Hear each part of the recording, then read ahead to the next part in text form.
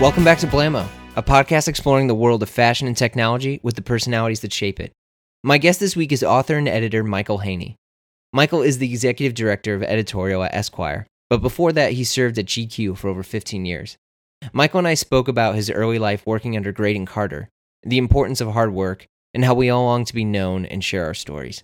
This episode goes deep. Let's do it.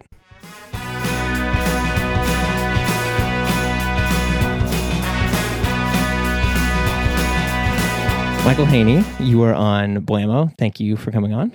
Happy to be on Blammo. So, real quick, do you listen to podcasts? I'm very curious about the people that are listening to the podcast or that even like dip their foot in it. If I say I don't, will you stop the recording? No. But I am curious about if people listen to podcasts. We'll get in a bunch of stuff, but there's so many things I wish I could participate in, and there's so much culture out there, right? I mean, it's like, right? I haven't watched a minute of Game of Thrones, to put it that way, right? Okay. And yet I work in a profession where I'm supposed to know all about everything that's out there. It's sort of like my father-in-law. I don't watch much sports on TV, right? But my father-in-law loves to talk about sports. Sure. And so my wife, you kind of just pay attention to what's out there. My wife hears me on the phone with him, and I can talk about sports with him all day. And she says, I never see you watching any games. How do you know all this stuff? I said, because I just read the newspaper, right? So it's like, it's the thing that journalists learn how to do is like, I read other coverage of it, therefore I can talk, that does not stop me from having an opinion about it. Right. Well, that's a good answer. Serial is amazing. Have you watched it? or listened to it? Yeah. Serial is good. Right. I was on, I don't know. S-Town, man. Yeah, there you go. There's the new one. So hot. So one of the reasons why I wanted to have you on is not only did a lot of my friends be like, oh, you should talk to Michael Haney, but as I started to research you more and more, because you're kind of this, in the best way, you're kind of this like white whale in the fact that you're somewhat elusive but very, very sharp. And then also every single person like speaks of you relatively the same by saying like, oh, Michael Haney, like he's the true journalist. Like he's the real one. Like this guy's the real McCoy. And so I was like, okay, this is interesting.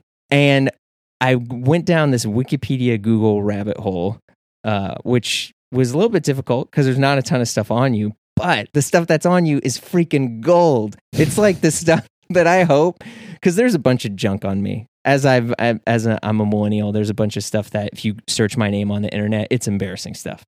But it's like quotes where like Graydon Carter is telling you that you're awesome, and you know you're working for Spy magazine. And so before we even get into it, kudos for having the best digital presence. I don't know what to say. You know, when I was born, there was no such thing as a digital presence. So it's thank you, Mr. Millennial. Thank you for giving me, as the kids say, props for my digital presence. Yes. Yeah. Thank you. But I kind of want to start back at the beginning. So I know that you are the menswear journalist, but also the journalist, the author, the novelist, memoirist. Well, but I know that you said you were working on a novel. Oh, working on it. Yes, right. Yeah. And a painter? Yes. Which I looked at some of your stuff. I didn't even realize I went to that art show without knowing who you were at the Tom Brown show. Tom Brown show? How'd you end up there? So I used to do stuff with Tom when it was Tom and Tom, and then I know some of the guys back at corporate. Yeah. I'm actually going to dinner with Tom tonight after I see you. Oh yeah? Four Seasons? No, we're having drinks at his apartment and then probably dinner at the neighborhood somewhere. Nice. Yeah. Very nice. Yeah. So I kind of want to go back to the beginning. How the heck did you get to New York? I came to New York for a internship. Right. It was a 6-month internship at Spy magazine. For you listeners who don't know Spy, it was probably the most influential and important magazine of the last quarter of the 20th century. And I say that not because I was there, but started by Graydon Carter, who's now the editor of Vanity Fair, and Kurt Anderson, who novelist, NPR radio host, and I think the sort of influence it had on the culture, everyone from Letterman to SNL to everything you see now came out of Spy, and it was the satirical monthly. I applied for an internship there, and I had to actually interview for the internship. I got it, and it was I'll never forget my interview with Graydon Carter, because it was this crazy interview where, and it's actually how I've learned to interview people, and now I've been told that I make people cry during interviews, and it's never been my intention. But he would jump around. He would say, tell me what you've been working on, and then all of a sudden he'd say like, who's Fred Flintstone's boss? I say, oh, Mr. Slade. He's like, okay. And then he's like, da-da-da-da. And I learned that from him later that was all about, you need to find someone who can have a conversation about things. It's not just what you've done, but testing your mind. Right. Anyway, I took this internship there. I really came to New York. I was going to come do this 6-month internship and then go, sort of see what they could teach me here in New York. And then I was going to go back to Chicago. Which is where you're from. Which is where I'm from. Right. And so it was a 6-month internship, and it paid $50 a week. And, nice. So you're raking it in. It's raking it in. And then, I've some people may have heard the story, but I was about 6 weeks into the internship, and there was this legendary Christmas party at Spy, and it's written about in the book about Spy. And the editors, the senior editors had all gone out for their Christmas lunch, and they came back to the office around 3:00, and they were half in the bag anyway. The real Christmas party wasn't supposed to start until 8:00. Graydon called me aside. Michael, come here. I said, yeah. I said, do you like working here? I said, yeah, I love it. And I started walking. No, come here. I said, I've been watching you. I said, thanks. And I didn't think he knew my name. And he said, I think you've got talent. I said, well, that's all. I started walking away again. He said, no, I think you've got what it takes. You're going to be a star. And I said, thank you. He said, effective immediately, I'm going to make you a staff reporter and writer. And I said, really? He said, yeah. And he sort of like, clanged his glass in the middle of the office, and he made this announcement. And it was like one of those sort of wonderful New York moments. And this was at 5:00. Then I didn't, the party was not going to start at 8:00. So I had 3 hours, and my 2 other guys who were assistants there, David Camp, who's now a writer for Vanity Fair, and John Brody, who both good friends. They said, let's go out to drinks. We went to McSorley's. Nice. Get the lights in the darks. No, it wasn't at McSorley's. I'm sorry. It was the old Cedar Tavern. Oh, okay. And then we had drinks. Anyway, this party went until 2 a.m. It went, and sort of the capstone of it was, at one point, was Graydon was the Secret Santa. Where we all had Secret Santas, and Graydon showed up as Santa Claus, and you had to sit on Santa's lap to get your Secret Santa gift. And okay. I only remember Graydon uttered one of the great lines. It was like, where's Santa's drink? And anyway, I landed at 2 a.m. Everyone was drunk. I woke up the next day convinced that Graydon was not going to remember that he gave me a job. Yeah. Well, because was he perhaps a little inebriated Everyone at the time? was bombed. Yeah. Okay. And I went to work on Monday thinking like, well, that was a nice, that was kind of a cool thing. But he, and this was again so long ago for you millennial listeners, that that morning at like 9:30, the mimeographed memo went around to everyone's desk, that I had been hired as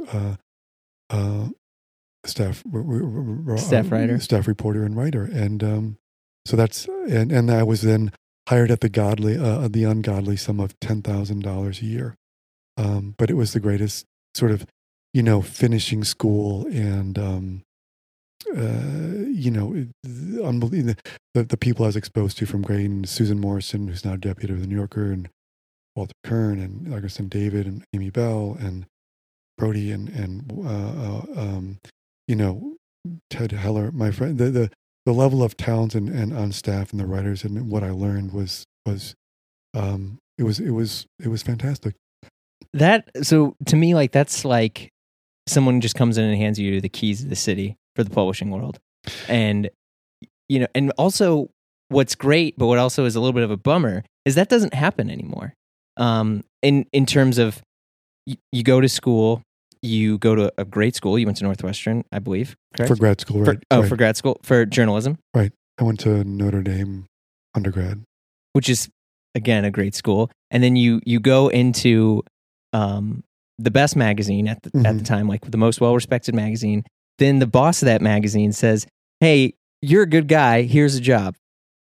I don't know if that happens that much anymore.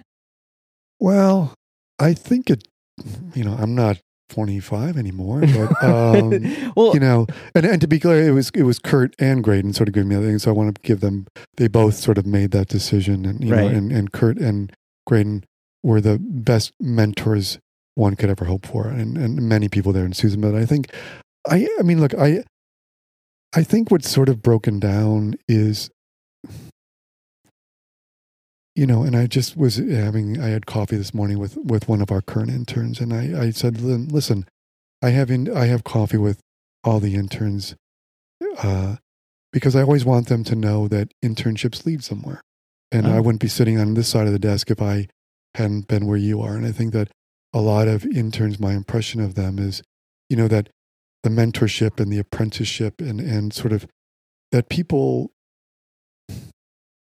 want to pay their dues. And I said, whether it's the magazine business or the movie business or the music business, there are fields that are designed to always ask you, how badly do you want it? Mm-hmm. And they're designed to weed you out, because that's why the pay is low, the hours are long, and all that stuff. It's like, listen, if you want to be a lawyer, they pay a lot of money to be a lawyer because no one wants to be a lawyer. Right? This is true. And so, but if you come in, and I think a lot of what I've seen and oftentimes happens with interns is they just don't want to put in the effort to it. Yeah. I think that's also a bit of a generational thing in terms of a lot of people, they see your story, they're very inspired, they're very excited, and they basically, either that's going to happen to me exactly, or all I need to do is just meet this person and I'm there. I think one of the things that you didn't mention at all, which is fine, is that you were also working there. Like I imagine, based on everything else I've heard about your work ethic, you were working tirelessly and earned that job. It wasn't like, hey, this guy looks cool, let's give him a job. And I think a lot of people, unfortunately, kind of think that these days. Yeah, I mean, I can't talk about other people. I can always talk. Okay. The advice I gave this young guy today was, and it's again what Kurt and Graydon I don't care how smart you are, is like, be the first one in, the last one out. I mean, I learned I'd be sitting there at 8:30 in the morning, probably, and turning on the lights, and why? Because I was eager and I wanted to prove myself, and it's part of how I was raised. I was, I got there and realized I'm not as smart as these people, but my work ethic and my determination and my enthusiasm, and I will do anything to show that I want to be here. And that counts for everything in life. No matter if you're 25 or 45, is your enthusiasm for the job and your commitment to it. And I think a lot of people are like, well, you put in but I know that I was I knew I was not as smart as a guy. And I'm not, and this is not, as the kids say, a humble brag. I just knew it. I got there and I saw holy shit, these are people who've edited the Harvard Lampoon, who've edited, the Harvard newspaper. They're going to go on to executive produce for David Letterman and create. My friend Paul Sims is creates the Gary Shandling show and News Radio, and now he's creating. I mean, super smart people. And I got to realize I don't know anything. Right. But if I keep my eyes open and my mouth shut and work hard, and you want me to reorganize the library, I'll do that, because I'll probably learn something. And it's what I sort of always say, everything is preparation for being a reporter. It's always your follow through, your commitment. Yeah. I mean, I'm amazed that I still have said to people in an office, have you chased down that thing yet? Well, I wrote them an email, but they haven't gotten back to me. Well, have you called them? No.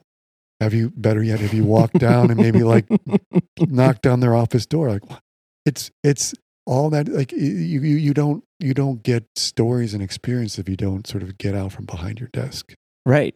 That's very profound. Yes. Well, I don't know if it's profound. It is, because I think, like, like I was saying earlier, I think there is this, I'm not implying that people are lazy or anything, but I just coming from, I worked in the music industry, I've worked in the clothing industry, and I have seen a lot of, well, I deserve to be here because I look cool, or I deserve to be here because, but then there's also this other side where it's, you don't even know this person, and they're like, I'm smarter than you, and there's this like really strong arrogance, and that like, that kind of throws you off. I mean, I've sat and I had an intern at this previous job that I had that he was such a turd. I love the guy, but I had to tell him, I was like, you can't talk to people this way. I digress. One of the, you mentioned your family, and you mentioned being a reporter. And I think that's from other stuff that I've read too. I mean, you would still call yourself a reporter, correct? Yeah, I think that all good stories begin in reporting.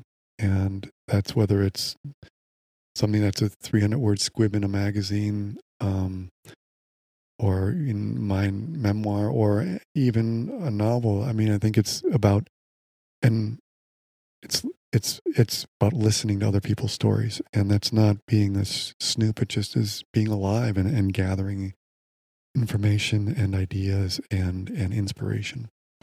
Right. What made you want to be a reporter? Because I know that your father was, and your uncle was. Was it just kind of like in the blood? Was it? My father and uncle were both newspaper editors, and I don't know if it's a family business, but I always, from the time I was a kid, I loved to write, and it just seemed like I knew I could tell stories, and yet it wasn't that easy. As I said, like to go back to Spy, I got there and saw people who were much better writers than I were, and it was, I learned, well, I got to really sort of figure out how they do this. And that was just about watching the reporting. I mean, Kurt and Graydon came out of Time magazine, and they're thinking that's all reporting is all fact-based. And it was, you got to have it down and then turn that into a story. But I just knew I loved to tell stories. Right. But then you I know that from Spy, you then went to GQ. No, I had a couple stops in between there. I think it's just again, because I know you were at the Chicago Tribune too, right? But I mean, like, so when I was at Spy, this is all relevant, and this is a long time ago. There was a recession hit. It was 1991. The magazine had to lay off a bunch of people. I was one of them. So I lost my job that paid $10,500 a year at that point. And I was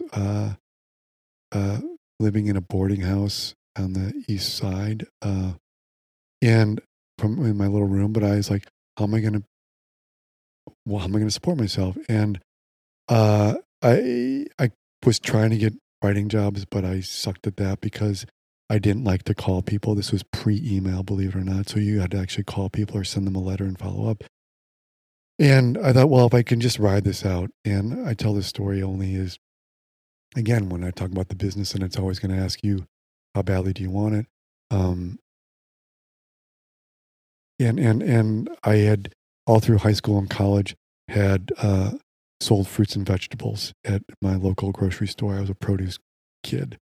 And so I was walking by Dina DeLuca one afternoon, and I went in there, and I said to the guy, because I saw all the produce, like, this is a really nice store. And if I'm going to sell produce, Dina DeLuca on my belt. So one of the guys said, listen, do you need anyone? He's like, no. And then he held up a mango. He said, it's a mango.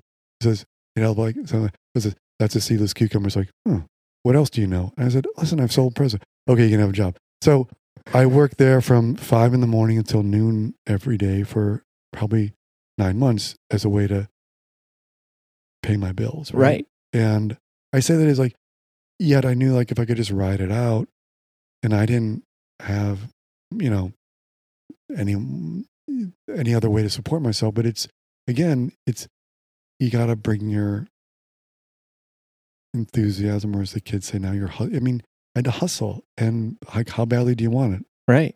You can move home, or you can say like, all right, I'll get this job.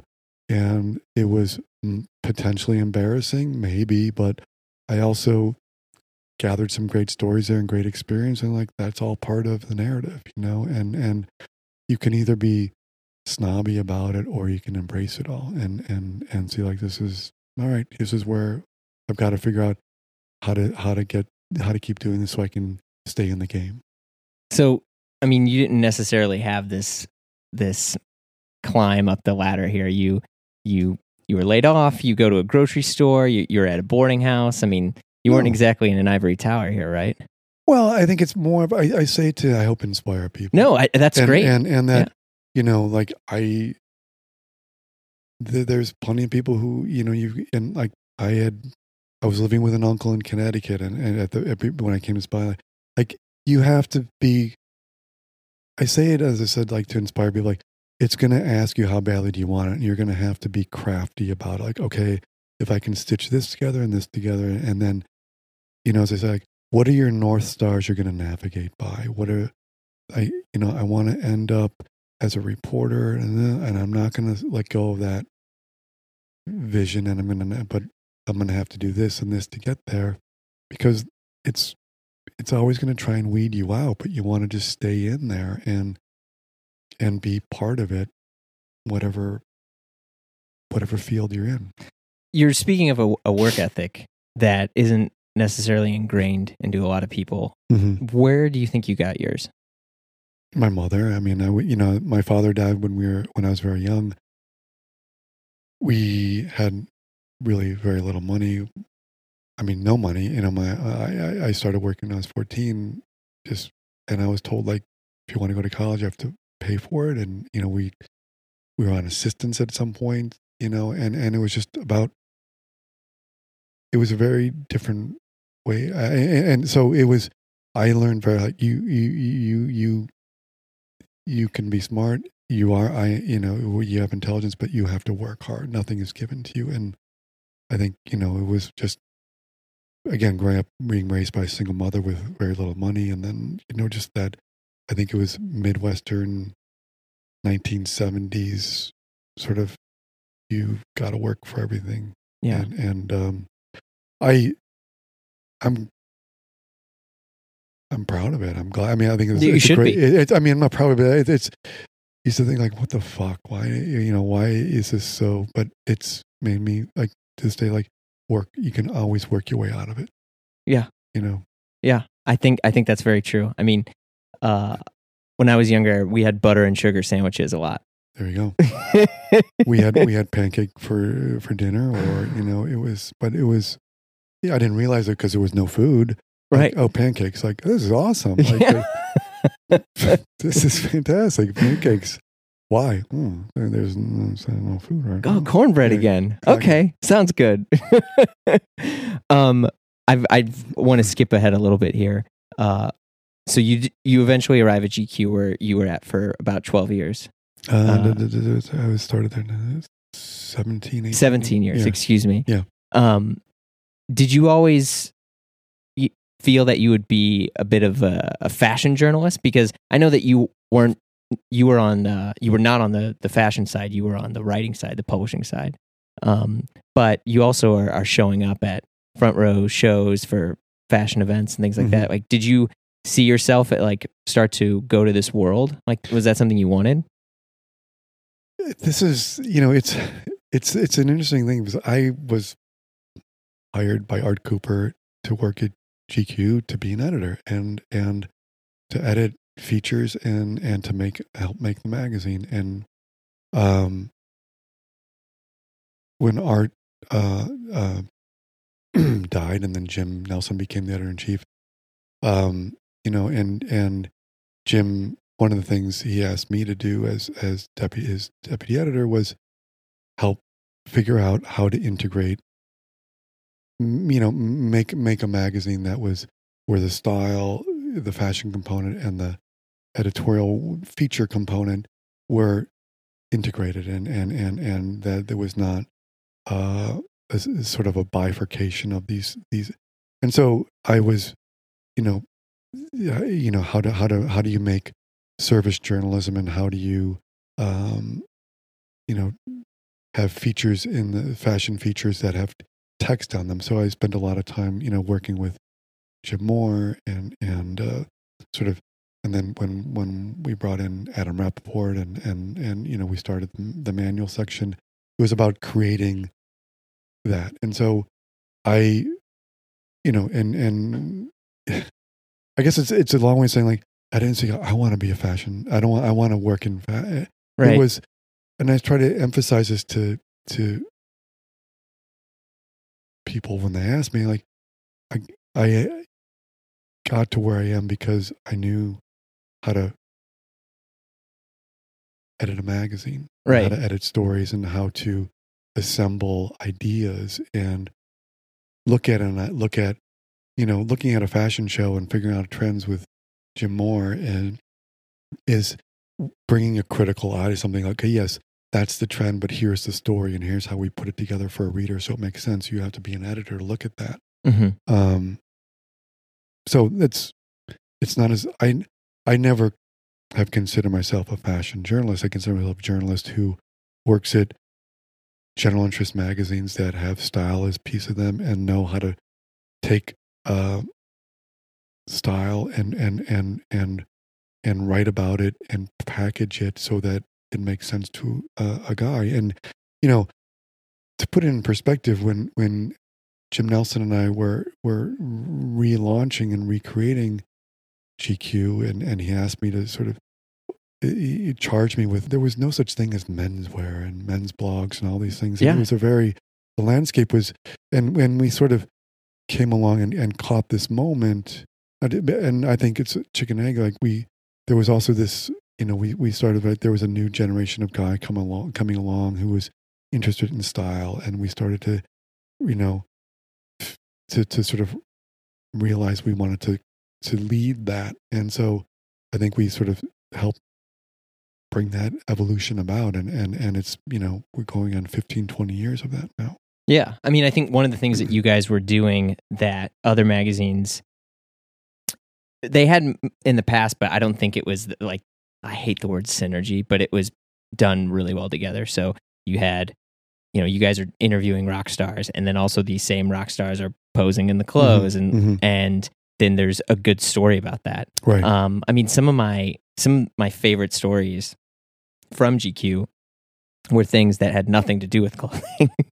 Like one of them was, so my father has had Parkinson's for over 2 decades, and one of them was about this young kid who had created this glove that would help stop tremors, and it was just this really beautiful piece of journalism that was in there. And I don't, I think looking at it from a distance, I wouldn't look at that and be like, oh, that would fit in GQ, but the way that GQ was packaged and how everything was put together, it felt great. And it also, it was good, these like other rabbit holes for me to go down. Because I was already in there to see like how to wear a tie better or something like that, right? But then I was opened up and inspired by all these other avenues to explore. And I think that maybe it's just like specialty magazines at the time hadn't done that for me. I mean, I was reading, National Geographic, right? So it's a little bit different, but it was really special and something that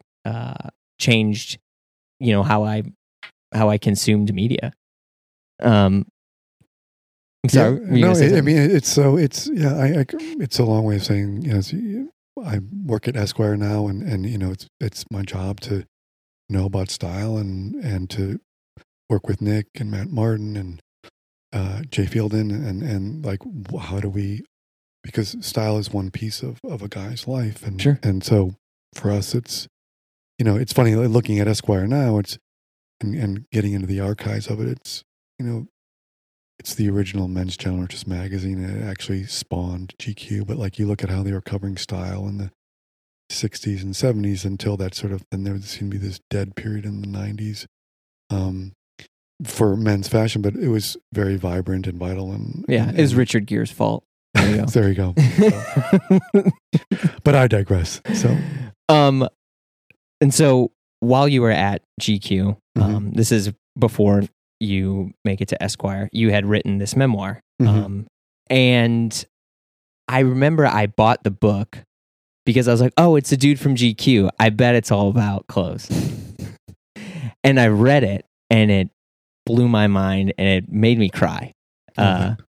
Because real quick, to summarize your book without belittling it in any way, it was basically rediscovering how your father passed away, and basically going on your own sort of investigative journalism rabbit hole to learn more about why he had passed away. Right. And I think you spoke about something that was really interesting to me, and it's about just trying to connect with your family and connect with your dad. And earlier you had said that you were raised by your mother, but through this book, you really kind of got to see this other side of who your parents are. That's one of the things that has been happening to me as a younger adult. I mean, I'm in my early 30s now, but you see that parents aren't necessarily perfect. What was that like for you? Well, I mean, I'll just give the spoiler here. That the reveal of the book is people would say is my father died when I was just after I turned 6, and we were always told that he had died of a heart attack, and it just never added up to me, and I just couldn't figure out he was 34 at the time. And anyway, when I just always felt something, again, I can't explain it, but I saw like the story didn't add up. So when I got to be roughly the age he was when he died, which was 34, 35, and I was obsessed. I'd been thinking all my whole life I was never going to outlive him, and then I did, and I thought I need to find this out. And I discovered, after 10 years of reporting again and searching, that there was a cover-up executed by my uncle, that my father was having an affair and he died in bed with this other woman. And she called my uncle, and then they created this cover-up, got the newspapers to sort of change the story. And, when I learned that, I then spent about a year and a half thinking, like, I can't finish writing this book because I'm going to have to tell my mother what I've learned, and it caused me great distress. And my wife, not now wife, at the time we were not married, but Brooke, shout out Gilt Group, Brooke Haney, aka Brooke Cundiff. She said, and she was really my rock through all this. And she said, you've got to talk to your mother. She probably knows. And when I did, she helped me find the courage to talk to my mother, because I really thought, I could destroy my mother's world, and who knows. But the long way of saying in the book, which is called After Visiting Friends, it brought my mother and my brother and me closer together, because it's about, look, all of us, it's a very personal story, but the universal story in it is we all have these secrets. We all have, as a family, all these questions. And it's about these things you're afraid to talk about and afraid to perhaps raise with a parent. That is probably the thing they want to talk about. And, when I gave the manuscript to my mother, and she called me a couple of days later crying, and she said, she just finished it. And I said, why crying? She said, because it's the greatest gift you could have ever given me. And I said, but do you understand what I've just revealed? She said, yes, but it's answered questions for me that I've always had. And, this was 40 years later, and, me thinking I'm going to destroy her world, and actually it gave her answers that she'd been searching for, and that she was always afraid to ask and go in search of the answers to. So it was a lesson for me in, to go back to your point about parents is, I think we all have this thing, we get together and we talk about TV shows, we talk about other people, but what I learned from this whole experience is there are these people in your lives called parents, and they have these lives that existed before you, and we are their physical and biological sequels, but we're also their narrative sequels. And they had these stories and these lives. And don't wait until it's too late to find out about those narratives. And the point I would say is, early on, I was asking my mother, what was it like when you first started dating Dad? She's like, where'd you go on your first date? And she said, well, we went to this place called the Bit and Bridle. And I said, oh, where was that? She's like, well, you don't really care, do you? I said, no, I do. And she's like, well, hold on. And she got up and she walked off. We were in the kitchen table, and she came back 5 minutes later, and she had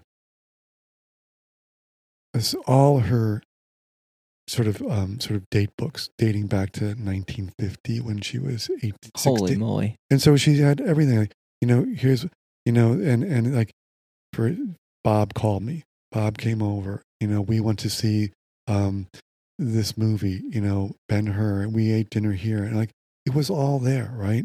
And I thought, and then she walked me through, and she brought this whole world to life about how they met and fell in love, and yet them as 22 and 25 and growing. And I guess if I leave listeners with nothing, is like, you don't want to be cleaning out the office of your mother or father and find the diary and then think, I wish I'd asked about this earlier, right? Yeah. Either it's start the conversation now. And I think we're all, if I've learned anything, again, is we're all just waiting for the other person to go first and say, hey, tell me about your life. Yeah.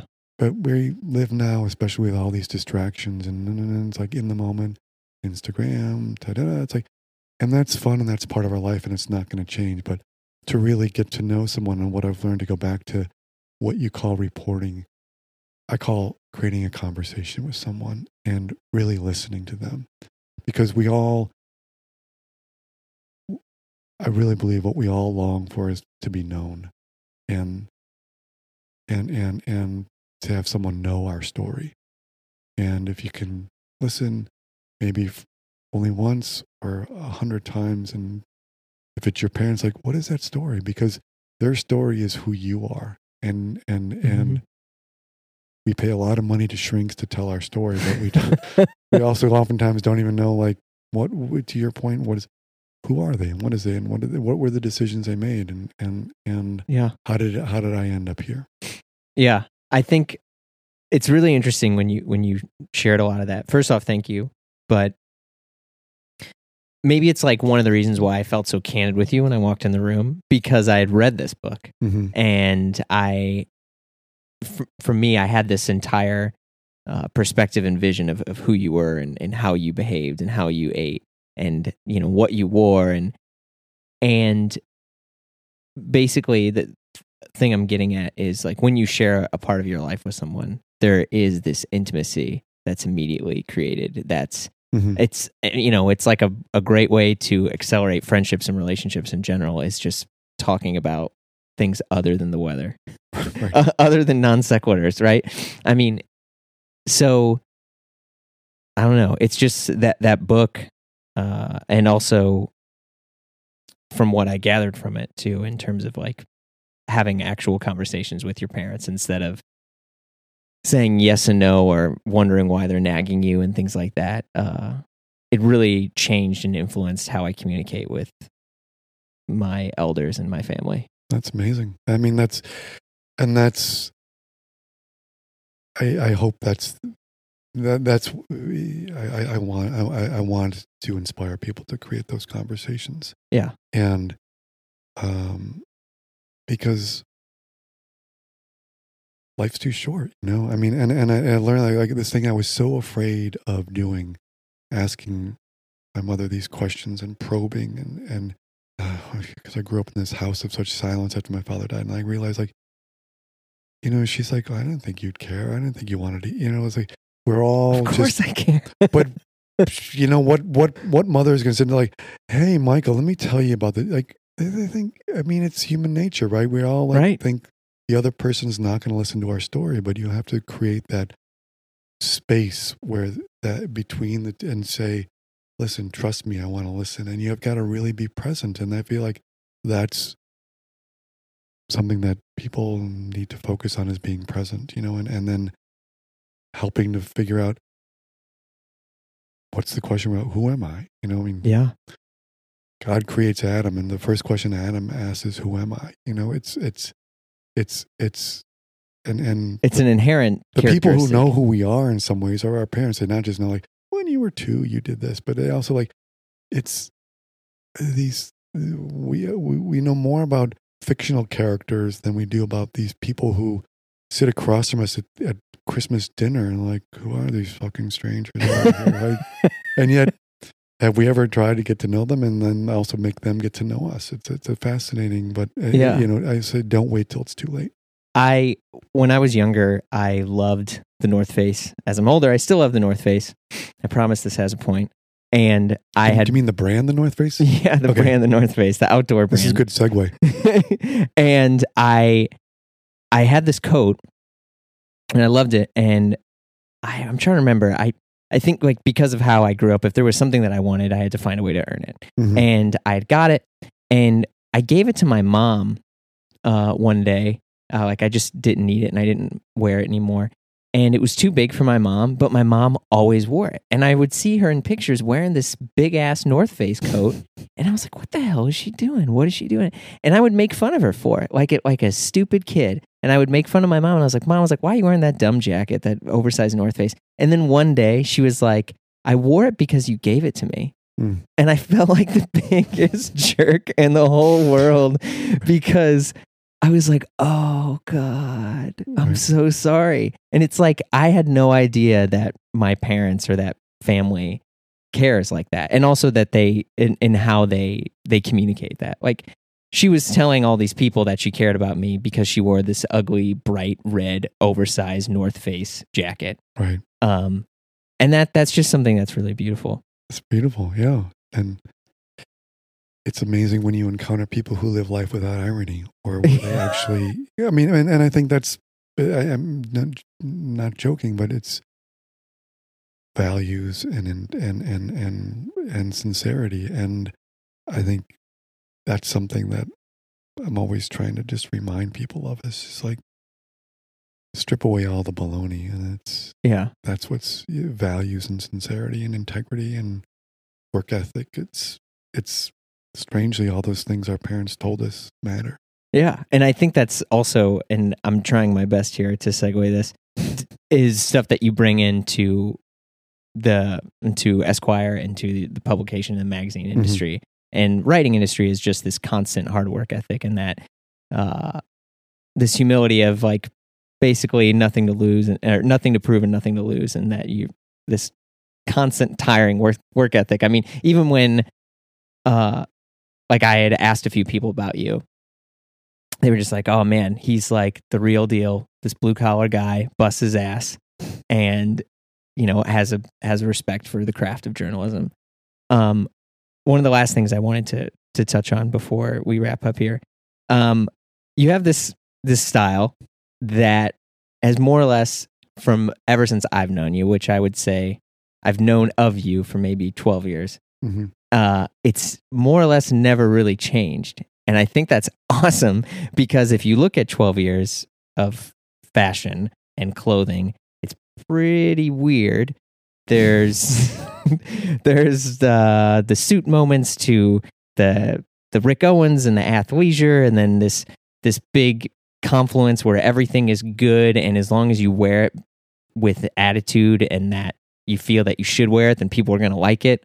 But you kind of have this uniform of, like right now you're wearing a corduroy sport coat, which is badass. and you've always worn Oxford button-down Oxford shirts, and and then usually some type of like raw denim or a suit. How did you like? Was this a purpose thing, or is this just like, oh, I've always liked it and it's never gone out of style? Yeah, it goes back to, I mean, a number of things here. One is, I marvel at people who can create styles for themselves, and well, that's you. You realize that? No, but I look at people who I for me, and again, I've thought about this a little bit with people, but I've never said it before. I mean, when I first got to New York, there was a guy I worked with at Spy. His name was Bob Mack, and he was this genius guy. And again, I'm just saying this, how I was raised and the circumstances I was raised in. And it was the first time I was exposed to people who had, that kind of, New York chutzpah sensibility. Okay. Right? And Bob once said to me, like, well, this line that I'm not sure if he was quoting Tom Wolfe or someone, but basically says like, attitudes cost money. Okay. And by that, I mean, it's like, the people who can do that, it's, and the way I was raised, like for me, like I buy very few things. The things I buy are things I love. And it was like, when we were growing up, it's like, you got one pair of tough skin jeans for the fall, and you got one pair of shoes and a coat. And I'm saying that I'm not bragging. It's more like, that's how I was raised. And like, so the acquisition of goods simply for style and to create, I've never, it just never has seemed interesting to me. Right. And yet I love fashion and I love seeing, and because to me it's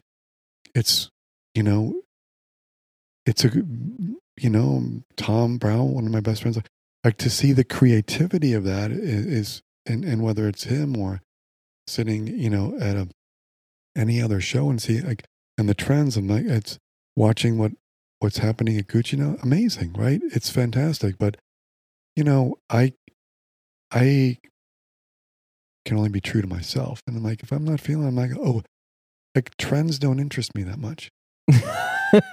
Well, no, right? that's like, true. Oh, look, everyone's wearing, I need some black sneakers with white soles, and I need some black pants, and and I need that Kanye thing that zips up. Like, I'm not like, that's cool, but sure.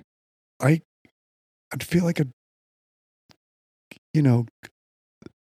feel like I can tell you're trying to edit yourself. No, I mean, it's like, it just would feel totally inauthentic. And I think that you can only be authentic, right? To me, it's like authentic is who you are. And it's like, and I make very subtle shifts in my style. Like, okay, I'm like, yes, like I'm gonna do that.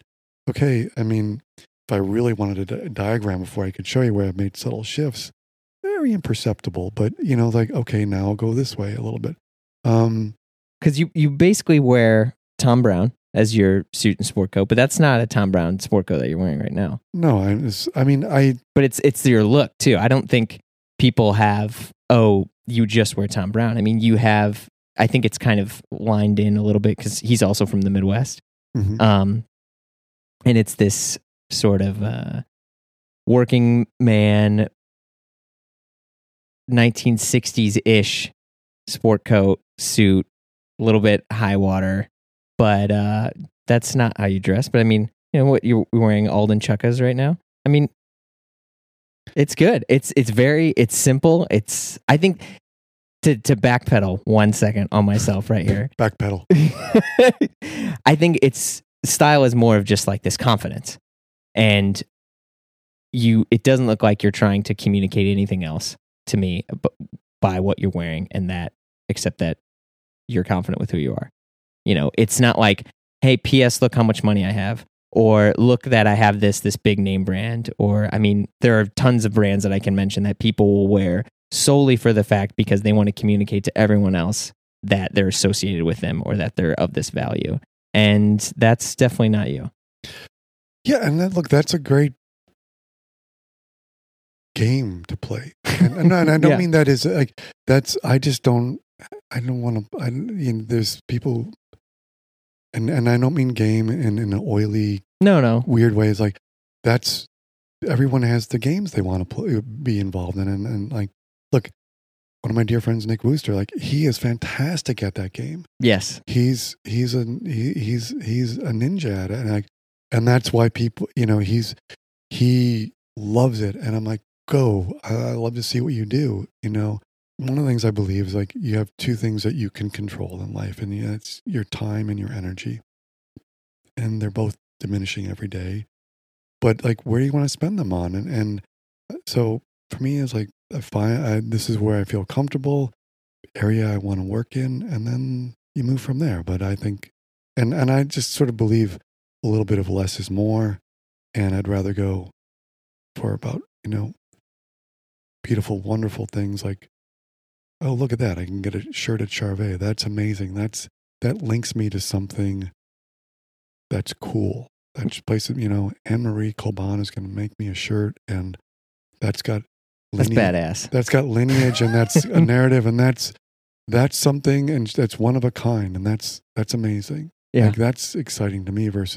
But I also understand something like limited edition Nike that turns on someone else, and that's what makes the world go round. Yeah, no, I agree.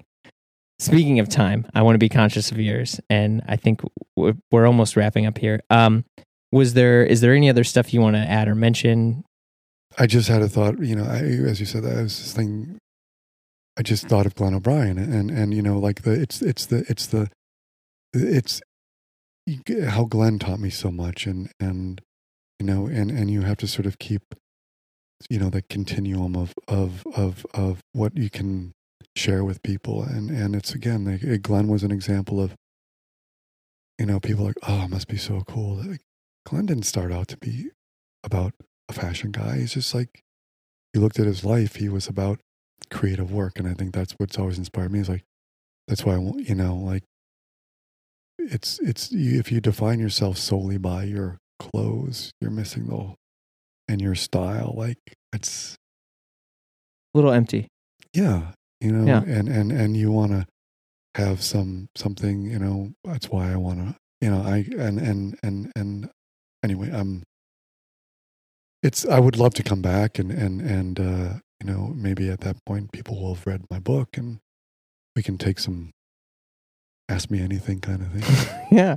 The AMA, as the kids call it. Yeah, the AMA.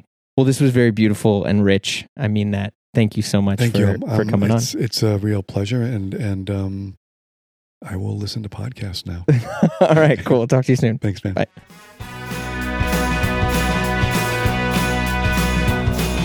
You've been listening to Blamo. If you like what you heard, leave a review on iTunes. It helps let others know and discover the pod.